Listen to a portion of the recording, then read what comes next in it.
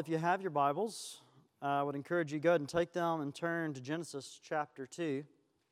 Genesis chapter 2. Well, a few words of introduction. In the world, it's easy to lose sight of who we are and where we belong.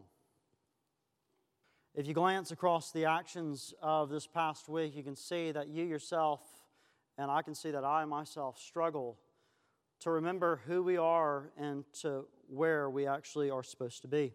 You can ask it. You can see it just by a few questions. You can see if you ask, "Why did you say that thing you said this week? What provoked you? Why were you upset over this or that?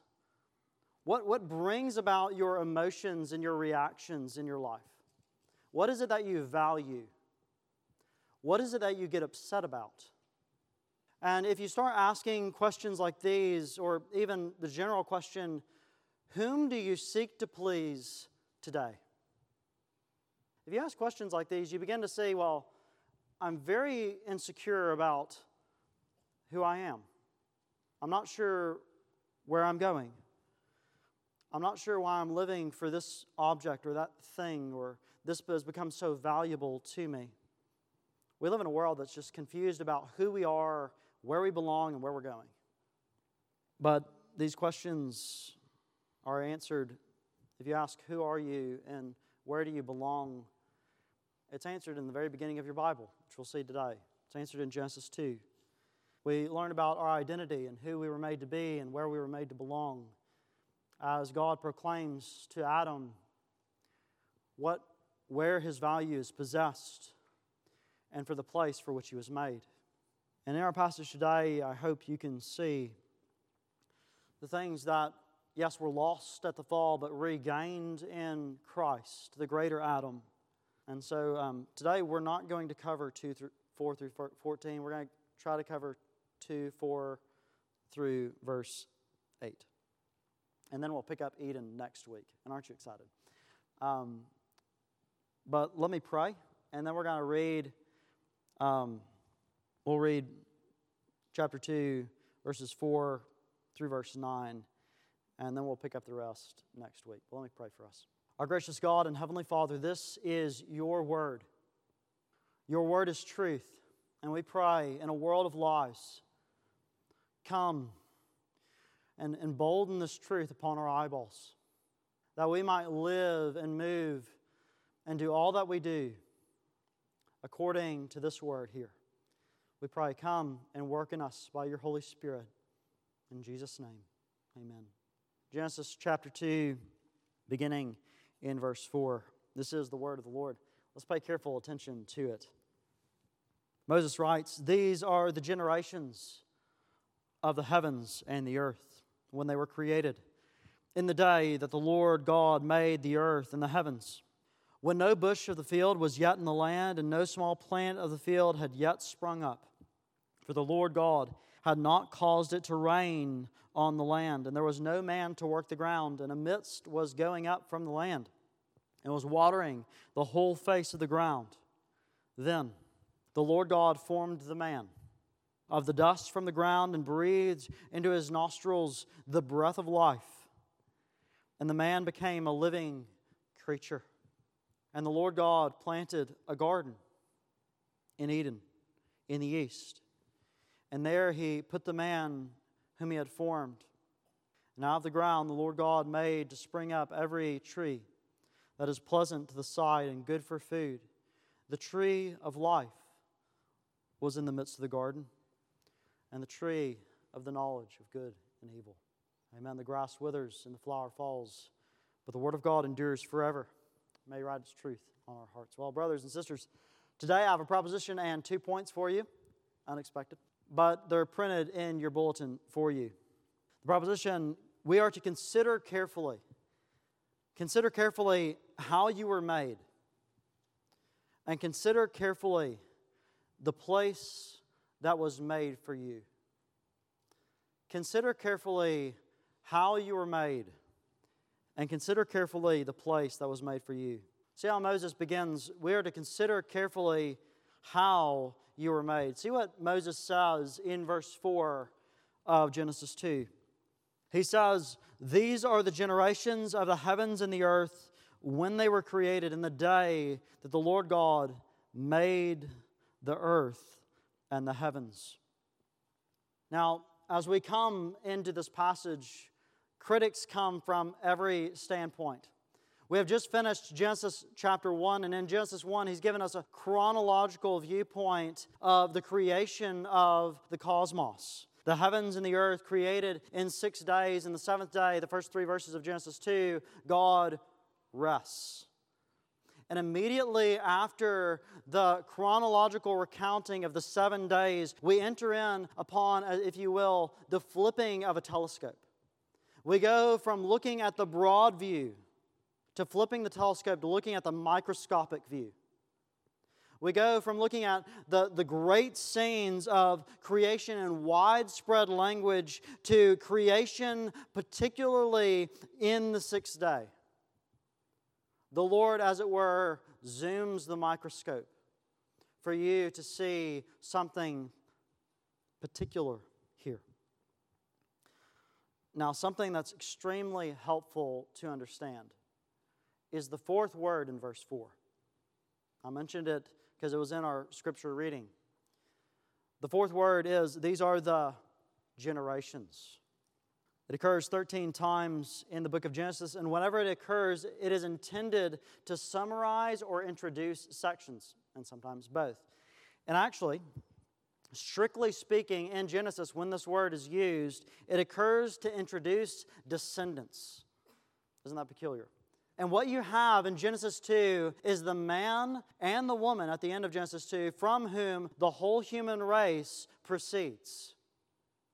And isn't it fitting that this word occurs, the generations, and he zooms upon the creation of the man from whom all generations will proceed? Here it's coming to introduce one of the most important topics for you and I, especially in our day, but always important to understand. How did God create man? You're good Presbyterians, you know the catechism.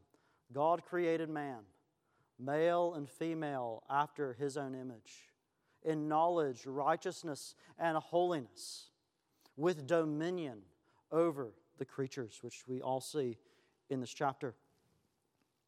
But before we go any further, I just want you to know, Genesis chapter 2 is a chapter of firsts.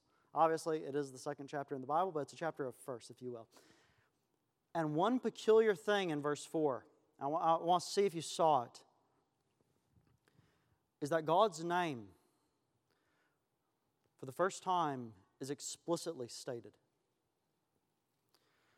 He says, "These are the generations of the heavens and the earth when they were created in the day that who? That the Lord, capital L, capital O, capital R, capital D, the divine name given for the first time in relation with the creation of man." Now, what does the divine name mean? Exodus 3, we all know God appears to Moses at the burning bush, right? And God reveals His name, the Lord, Yahweh. And He reveals His name as the one who is and has always been and will always be. His name literally means the one who always is. Immutable, consistent, self-sufficient in all of His being. But more than that, and we see this in Christ, the divine name is the promise of the divine presence. What is Jesus' name? Emmanuel. God with us. The Lord and His name is in the first instance it's ever used, is tied with the creation of man. And brothers and sisters, I want you to grasp this. God reveals Himself. And I want you to get the imponderable thought to you. And He gives His name to you. It is quite a different thing and this is thoroughly debated, I'm not getting into politics here. It's quite a different thing if I meet the president and I say, hello, Mr. President, it's good to meet you. And he tells me, he's like, don't call me Mr. President, call me George. Right? What? Why? It's how he relates to you. He's officially considering you not simply from a superior standpoint, but a relational standpoint. I want you to know the Lord gives His name to people and really them alone. A distinct relationship in how He relates to men. What does He say? Genesis 1:26, we've already seen it. Let us make man in our image, after our likeness. And God comes and He relates to man in a peculiar way. And we ultimately see this in the gospel, don't we? That God in the gospel has come not only to restore us and to redeem us, but to bring us to where relationally we know His name. What is this? Jesus says in John 17, verse 3, this is eternal life, that they know you, the true God and Jesus Christ, whom you have sent. What is life? It is to know Him. And it is the great benefit that He reveals first in the creation of man, to be known. Now, back in the text. In verses 5 and 6, God summarizes and introduces this section. Verse 5, when no bush of the field was yet in the land, and no small plant of the field had yet sprung up, for the Lord God had not caused it to rain on the land. They were there, just not sprung up. And there was no man to work the ground, and the mist was going up from the land, was watering the whole face of the ground. Now, in verses 5 and 6, Moses is not denying what he just said in chapter 1, right? He's not saying that, all life hadn't existed yet, and God hadn't formed the universe in those first 6 days. And day 6 right now. But those first 3 days He didn't form the form and then fill the void, right? He's not saying that. But what he's getting at is Moses wants you to grasp the significance of the matter. Everything else is fading away in Genesis chapter 2 as the apex of creation is rising from the Scriptures. The apex of creation, the part of the story you and I need to understand is that this man whom He's about to form from dirt, from dust, is key. He's key to everything God is about to do in this book. Adam is going to picture another Adam. Eden is going to picture another Eden. And all these things are pointing to greater realities. And what God wants us to grab is that He goes from chronological sequence to topical sequence in chapter 2. And He goes from recounting the creation of the heavens and the earth to recounting peculiarly the creation of man and who he is. Now, as those who are descended from Adam, this is extremely significant for you. And I want you to grasp how God made man. Verse 7. In verse 7 it says, then the Lord God formed the man of dust from the ground and breathed into his nostrils the breath of life, and the man became a living creature. Did you grab the significance of the change here? In the 6 days of creation, what does God do? God said, God said, God said. But notice the change in verb here, and it's really important for you.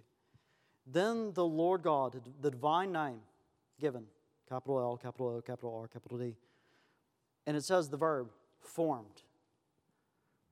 It is the verb yitzar, which actually is the verbal root that comes from the nounal root. And the nounal root, and you'll be not surprised by this, is a potter. And it is the idea, and the first time it happens in the Scripture, where God is depicted as a potter forming man of dirt. And can you picture it? That He takes the dirt and He puts it on the wheel and He forms the man. different from every other creature, which God calls and they come into being. Adam's name itself is taken from the Hebrew word which is ground. His very name depicts where he was taken from. We say it's in the front of my Bible for funerals, as it pleased our sovereign and heavenly Father to take to himself their dear beloved brother or sister. We now commit their body, ashes to ashes, dust to dust, in the sure and certain hope of the resurrection from the dead, when Christ shall come. We were taken from the ground, and I want you to grasp, He's just said that He's going to make them in His own image and after His own likeness. That's nobility, isn't it? It's superiority to everything else in all of creation. But just in case you thought to get a big head because you, in God's grace and mercy to you, were made in His likeness in knowledge, righteousness, and holiness, He first tells you this in verse 7. You were taken from dirt. In case you thought I could get big on this, I could have a huge ego. John Calvin on this. You got to love, sometimes he's just pointed. He said, "Let foolish men now go and boast of the excellency of their nature, taken from the dirt." He said, "Concerning other animals, it had before been said, let the earth produce every living creature. But on the other hand, the body of Adam is formed of clay and destitute of sense, to the end that no one should exalt beyond measure in his flesh. He must be excessively stupid who does not hence learn humility." I want you to consider where God took you from. We are not special in and of ourselves. And we ought not think great thoughts about ourselves. We are dirt. But, that's the humbling part of this. But hear the grace of God to you. In verse 7, He formed the man of the dust of the ground. And then this phrase, and breathed into his nostrils the breath of life. And the man became a living creature. Where's your value found? Where do you find the totality of who you are? It is not found in how our dust looks, no matter what our culture and social medias put out. Ultimately, as Solomon says, beauty is fading and fleeting. But where's your value found? I want you to get this phrase. He breathed into his nostrils what? The breath of life.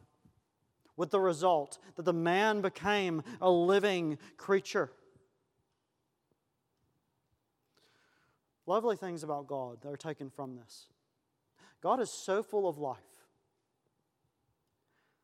that He gives life to everything in the world. The breath you take this moment is from Him. And it should return to Him. You are not made and exist of, in, and through yourself. We are made and we exist of, through, and in Him. What does Paul say in Areopagus? In Him we move and have our being. The word in your English Bible, a living creature, it comes from a Hebrew phrase, lanefesh haya, which is a living soul. That God would make, and I want you to grasp, Adam is about to dwell in a physical Eden. Where both the physical and the spiritual are together. Where God walks in the midst of the cool of the day. Where angels dwell. Where it's not uncommon for the serpent to be. And here, Adam, physical and spiritual in his being, both body and soul, is to exist in this place. There are three gradations to be noted about man. His dead body was formed of the dust. It was endued with a soul. And upon man's soul, God engraved His image. Why do you know right from wrong?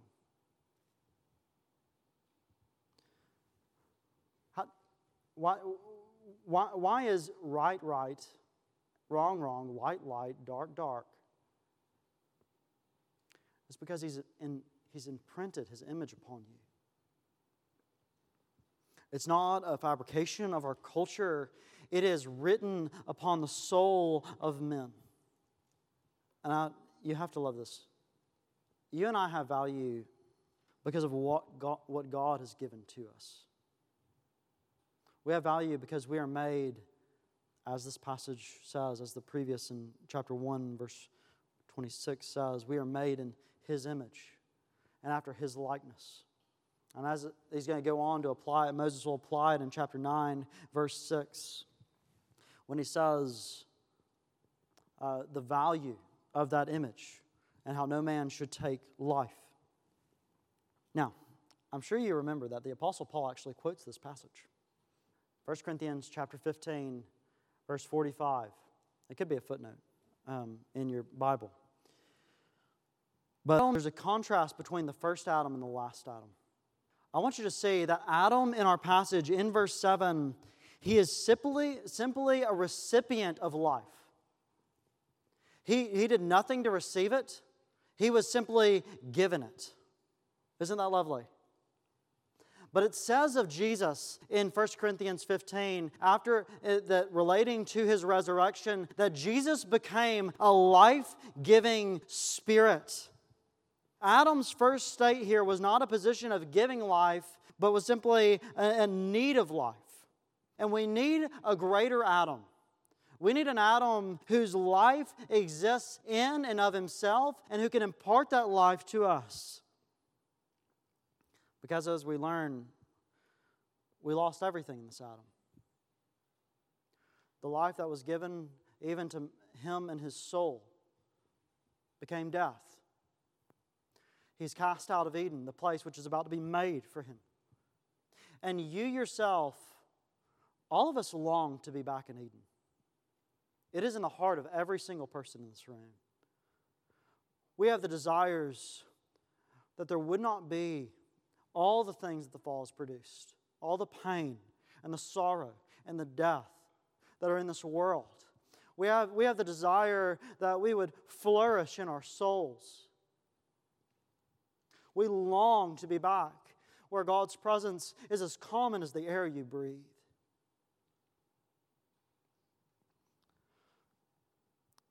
And you long for the second Adam. You long for the resurrected Christ who, when He rose from the dead, did exactly what God does here. He breathed upon His disciples. Receive the Holy Spirit. And He tells His disciples that if I go away, I go to prepare what? A place for you. The one who not only restores, ransom, reconciled, forgiven, but also goes and gives you a home in heaven. We long for this greater Adam who restores us. The good news is that Jesus, in and of Himself, has life. He says it so many times in the gospel. He says, I'm the resurrection and the life. I am the way, the truth, and the life. As John clearly points out in his gospel, in Him was life. Christ brings life to all who believe on Him. Isn't it encouraging? God made you, yes, from humble beginnings, but imprinted a great image upon you. You were made for righteousness, holiness. You were made to resemble your Maker. Don't turn away from the things you were made for. I want you to consider carefully how you were made. I want you to consider carefully the place that was made for you. And we'll do this quickly. Verse 8. And the Lord God planted a garden in Eden in the east, and there He put the man whom He had formed. Now I want you to see, the Lord now makes the condition or the place of living which man was to be. And what a happy and pleasant habitation, isn't it? When God, there is a uniqueness to this garden in Eden. It'll be so unique, in fact, it's referred to throughout the rest of Scripture. And you can get the hints and the smell of Eden in so many passages in Scripture. In fact, it's engraved upon our hearts. But this is the place where all is at peace, where God dwells in your midst, where you dwell with a happy company. If you're recalling chapter 1, there is a reversal of the order here. In chapter 1, God first forms the place where everything is to dwell, and then He forms what is to dwell in there, and He puts it in there. But here in Genesis 2, He forms the man who is to fill it, and then He forms the place. Why? Because man is preeminent in this. In this place, he is to dwell. Man is not only preceding the place, he is to inhabit the place. He's responsible for the place. But we learn he can also lose his habitation in this place. That's the conditional covenant that we'll come up on maybe next week. But let me just, a few notes and then we'll close. Why is it called a garden? Why is it called a garden? It's called a garden because of the elegance of its situation, the beauty of its form. The King of Kings here is setting his vice regent, as it were, the new king to tend his garden full of all and good and wondrous things. I want you to consider for a moment, isn't it wonderful that God made a home for Adam? He didn't just plop him in the world and tell him to go find a tree to make a house in. But God made a home for him. The Greek word here for Eden is paradise. You know where the English word comes from now. And this paradise would ultimately be lost in Adam at the close of the next chapter. But it was regained by Jesus at the cross. Do you remember what He said to the thief? Luke 23:43. Today, you will be with me in paradise. When Christ gives Himself, the greater Adam, the second Adam on that cross, the life-giving Spirit, He then echoes forth the recreation of men, Ephesians chapter 2, verse 24, and He also brings us to God in heaven. In Christ, we are not only restored, but we are given. Coming week, we'll pick up this Edenic narrative. But for the present, let us just observe this. You are made to dwell here. You are made to be in the place where God is all in all. And if you continue to try to fill your life with things to replace this place, you're going to be left empty. God tells you of the place where He dwells, and He inadvertently calls you to Himself. If you try to make your own Eden, it's going to be hopeless. If you just survey the generations, it is a hopeless task. But the good news, the praise of Christ, it is offered to you. Christ has reclaimed paradise. And in Christ, He offers it to you free and full. So brothers and sisters, let us consider carefully how you were made and the place that was made for you. Let's pray. Our gracious God and Heavenly Father, we thank You for our Savior, the Lord Jesus. We do pray that You would cause us to see, trust, and hold fast to our Savior, who has made us new in His own image and has made a place for us in heaven with You. We do pray these things in Jesus' name. Amen.